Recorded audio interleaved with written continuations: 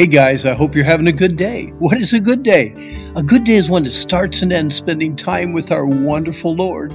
Today we're looking at 2 Timothy chapter 1 verse 6.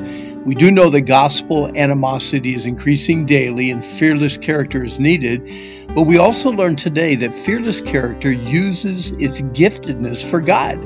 Paul said, Timothy, just as I remember something about you when I think of you, I want you to remember something about me when you think of me. I'm reminding you of your gift from God. Don't ever let fear of man or the pressures of life keep you from using the gift that God gave you. You see, gifts are not earned, deserved, or something we can be proud of. They are gifts. They may cause more work, more stress, and more sacrifice than we ever desired, but they are gifts given by God and must be used for God. Stop for a second and think about your greatest God-given gift. How can you use each of those gifts to please God and encourage others? Timothy was both gifted, called, and ordained by God, kind of symbolized by Paul's laying hands on Timothy, to be involved in the ministry of preaching the Word of God. He was challenged to continue where Paul would leave off at his death. But it is obvious that Timothy struggled with doing what God called him to do.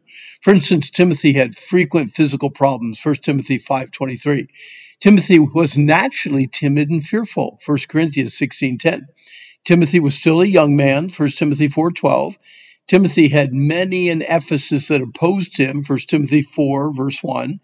Timothy could be imprisoned like Paul for his faith, 2 Timothy chapter 1, verse 8. Humanly speaking, most of these issues would want to make you give up and quit. And I'm sure that Timothy wanted to surrender at times, but he didn't. He kept at it and was used by God in a great way. Paul gave Timothy a loving reminder to stir up, rekindle the coals, or kindle afresh his gift from God. Paul compared Timothy's spiritual gift with a fire that was burning low and actually almost out. You ever been there? Have you ever felt like your zeal or fervency for God and fire is almost out?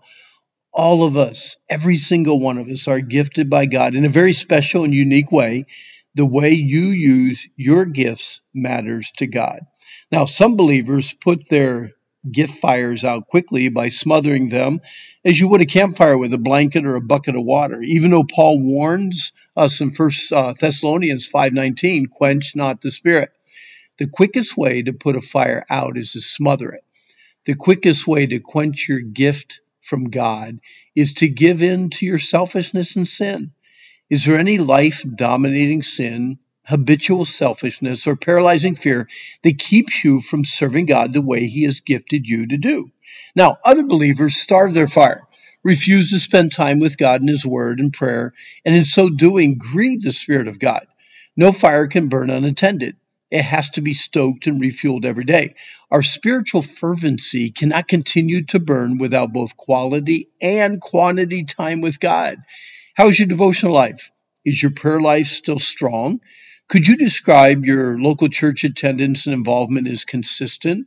When was the last time you took time to memorize a verse of Scripture that dealt with the spiritual struggle you were facing? In other words, what spiritual disciplines do you engage to keep your flame burning brightly? All of us should stir up our gifts by reminding ourselves of everything that God has done for us and how unworthy each of us are for such blessings. If we keep a high view of God and a humble view of self, we can live the kind of God-dependent lives that keep our fires of spiritual fervency burning brightly. God is pleased and glorified when we use His gifts to draw others to Him. We can smother our gifts, starve our gifts, or stir up our gifts. I think we all know which one pleases God the most. Hey, our time's up, and I hope you've enjoyed the study, but remember, today is the day that the Lord made. Let's rejoice, let's be glad in it, and I hope that you have a good day.